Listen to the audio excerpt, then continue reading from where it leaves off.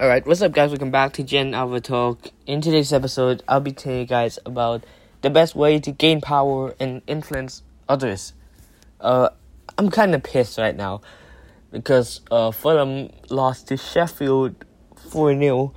But good luck on them in the playoffs. We already get promoted to the Premier League, so yay for that. But not sure if we're going to stay there for long though. Alright. Let's get into the episode. One sure path to power is through such means as coercion, deception, force, and disregard for people is how many organizations operate. And yes, they prove to be profitable. But we have entered a new era of power that demands attention.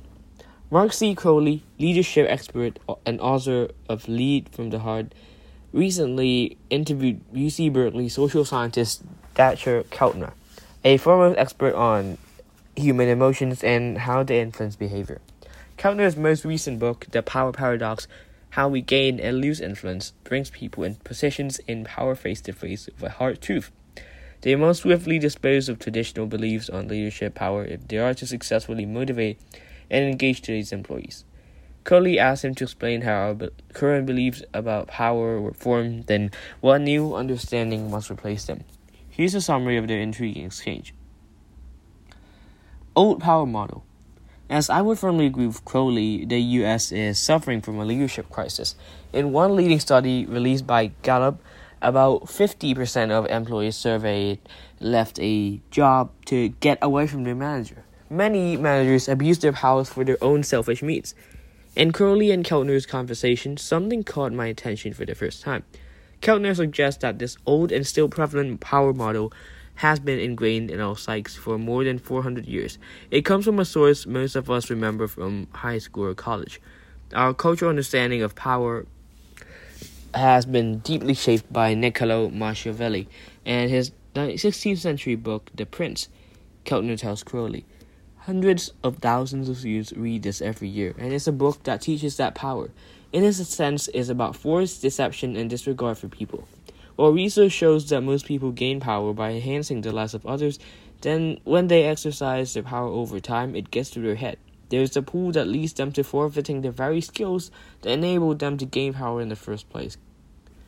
By having a little taste of success, they stop doing the things that are foundational to good leadership, says Keltner, give any person a little feeling of power, and we become more focused on our own desires and on others. Consequently, people in power roles lose touch with how other people feel. Empathy, generosity, open-mindedness go missing in exchange for disregard, bruteness, and control. New power model. With globalization and workplaces becoming increasingly freer and autonomous, more collaborative and engaging, and more diverse in every which way, Keltner says power must be expressed in advocacy, compassion, respect, attentiveness to human feelings, and gratitude towards others. We have a deep cultural intuition that nice guys finish last, Keltner tells Crowley, and that one must step on others to rise in the ranks. But nothing could be further from the truth, though. And here's the clincher from my scientific standpoint. To garner credibility for leaders everywhere, Keltner states that more than 70 studies have clearly demonstrated that people who rise in power at their respective organizations consistently embody these 5 qualities. Alright, so let's check out these 5 qualities from Crowley's blog. Number 1 is enthusiasm. They express interest in others, advocate on their behalf, and take joy in their achievements. Many people around my friend circle are enthusiastic, and I love every one of them. 2, kindness. They cooperate, share, express appreciation, and dignify other people. I think these are the best kinds of people, and you cannot change my mind.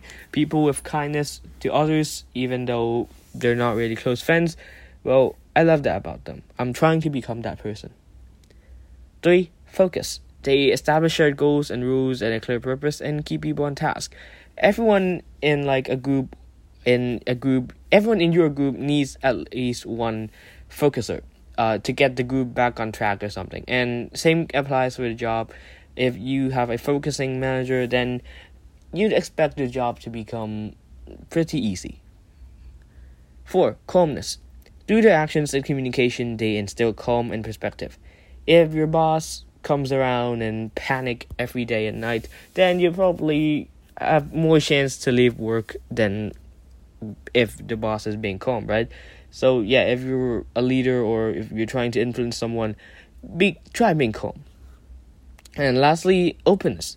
They display empathy and a disciplined process of listening attentively.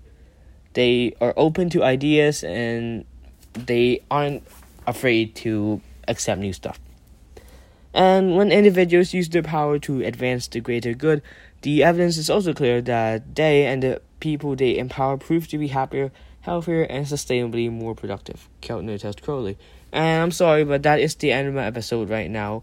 I'm sorry it's such a short one, but I'm sorry. So we'll say thank you, hit the like, subscribe, and share button. Now I'm gonna cry over the loss, and I'll see you guys next time. Goodbye.